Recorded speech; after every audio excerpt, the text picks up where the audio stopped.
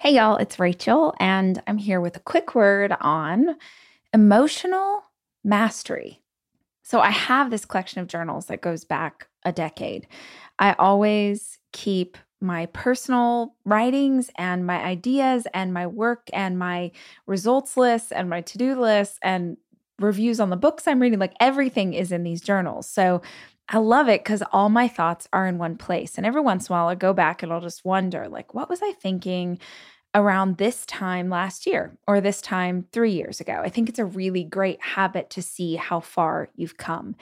And I happened to be looking at a journal that was from a year ago this month, and I was writing notes about business mastery, what it meant to master business and to be a good leader. And I was looking at all these notes, which are great. And as an entrepreneur for, like 20 years or something now, I love growing in that area.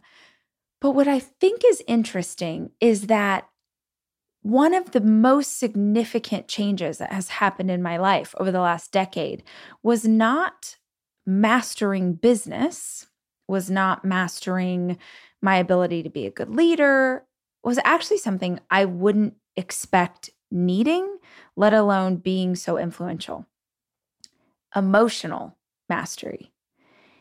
If you've been listening to podcasts for a while, you've heard me talk quite a lot about realizing that I had a hormone imbalance. So for, the last 2 years, I guess, I was struggling with side effects of what I now realize was estrogen dominance. I'm not going to go into a big, long conversation about that here, but I think what's important to understand is that I had all of these symptoms that I had normalized for myself. So, a really hard time controlling my emotions, getting very angry, getting very low, and sort of going on crying jags, having fatigue, having brain fog, all of this stuff that sort of crept up on me. So, it's that old analogy of like, if you throw a frog into boiling water, it will immediately jump out. But if you put a frog in lukewarm water and slowly raise the temperature, it'll die because it won't realize that it's getting hotter and hotter. And that was the case with me and this thing I was struggling with. And I knew that I was under extreme pressure, right? I knew that I was under stress. We're all under stress with COVID, and I had gone through a divorce and I had experienced this explosion in my career, but I really hadn't looked at my life and understood how different my emotions were at a year ago versus what they should have been. Like I was really living in a state of, I would now say suffering, but I wasn't conscious of that at the time. I had just accepted that as like, well, this is who I am. And I wanted to talk about it today. I promise it's not a long conversation, but I wanted to talk about this because my instinct is that a lot of other people, a lot of other women might find themselves living in states of suffering with their emotions, and they think it's normal.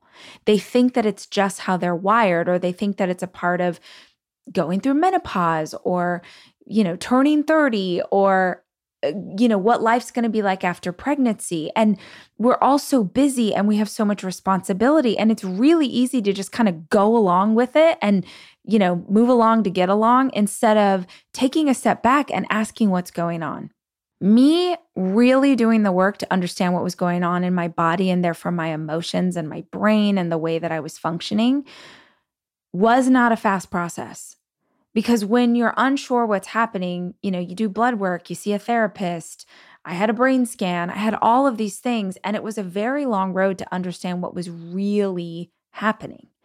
But in understanding what was really happening, I could get help. The help that I got came in the form of specific nutritional changes that I made, as well as taking some herbal supplements. And almost within a couple of weeks, I started to feel my old self coming back. I had energy again. My focus was back. I felt joyful and excited. And luckily, that joy wasn't something that came in burst. It was sustained. And I remember when I was sort of on the other side and really starting to feel so much better. And I remember my boyfriend being like, "Oh my gosh, you have so much energy today. Like you're so happy, you're in such a good mood." And I was like, "Oh no, this is me." And part of it made me sad because I thought, "Oh my gosh, you've only experienced this version of me occasionally." But my true self, my true self is happy.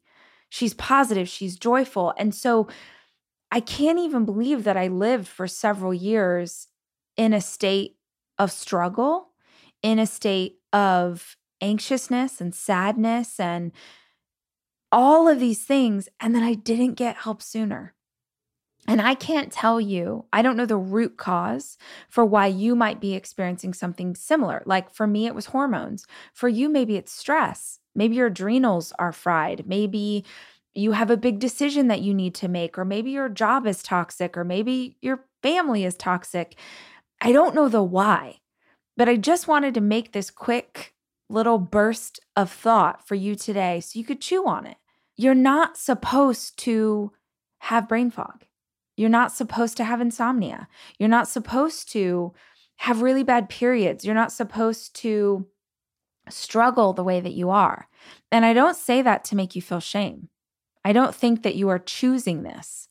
But I do think that if you understood that there are things that you could do to feel better, there are therapists you could talk to, there are doctors you can talk to, there are nutritionists, there are things that you can do that would make you have more joy, that would make you feel more energy, that would help you to sleep better, that would help your relationships. If you understood that that was available to you, then maybe it would change the way that you approach your life. And maybe it would change the way that you accept living a less fulfilling life than you should. So just something to think about. Mastering your emotions is not easy and it's not quick. It's a habit. It's a practice like anything else.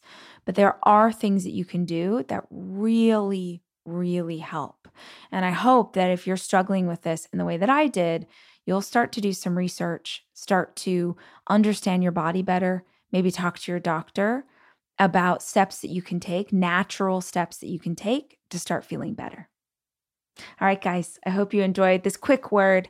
I hope that if it helped you, you'll send it along to someone else that it might help and that you have a fantastic day. Remember, I love you and I'm rooting for you.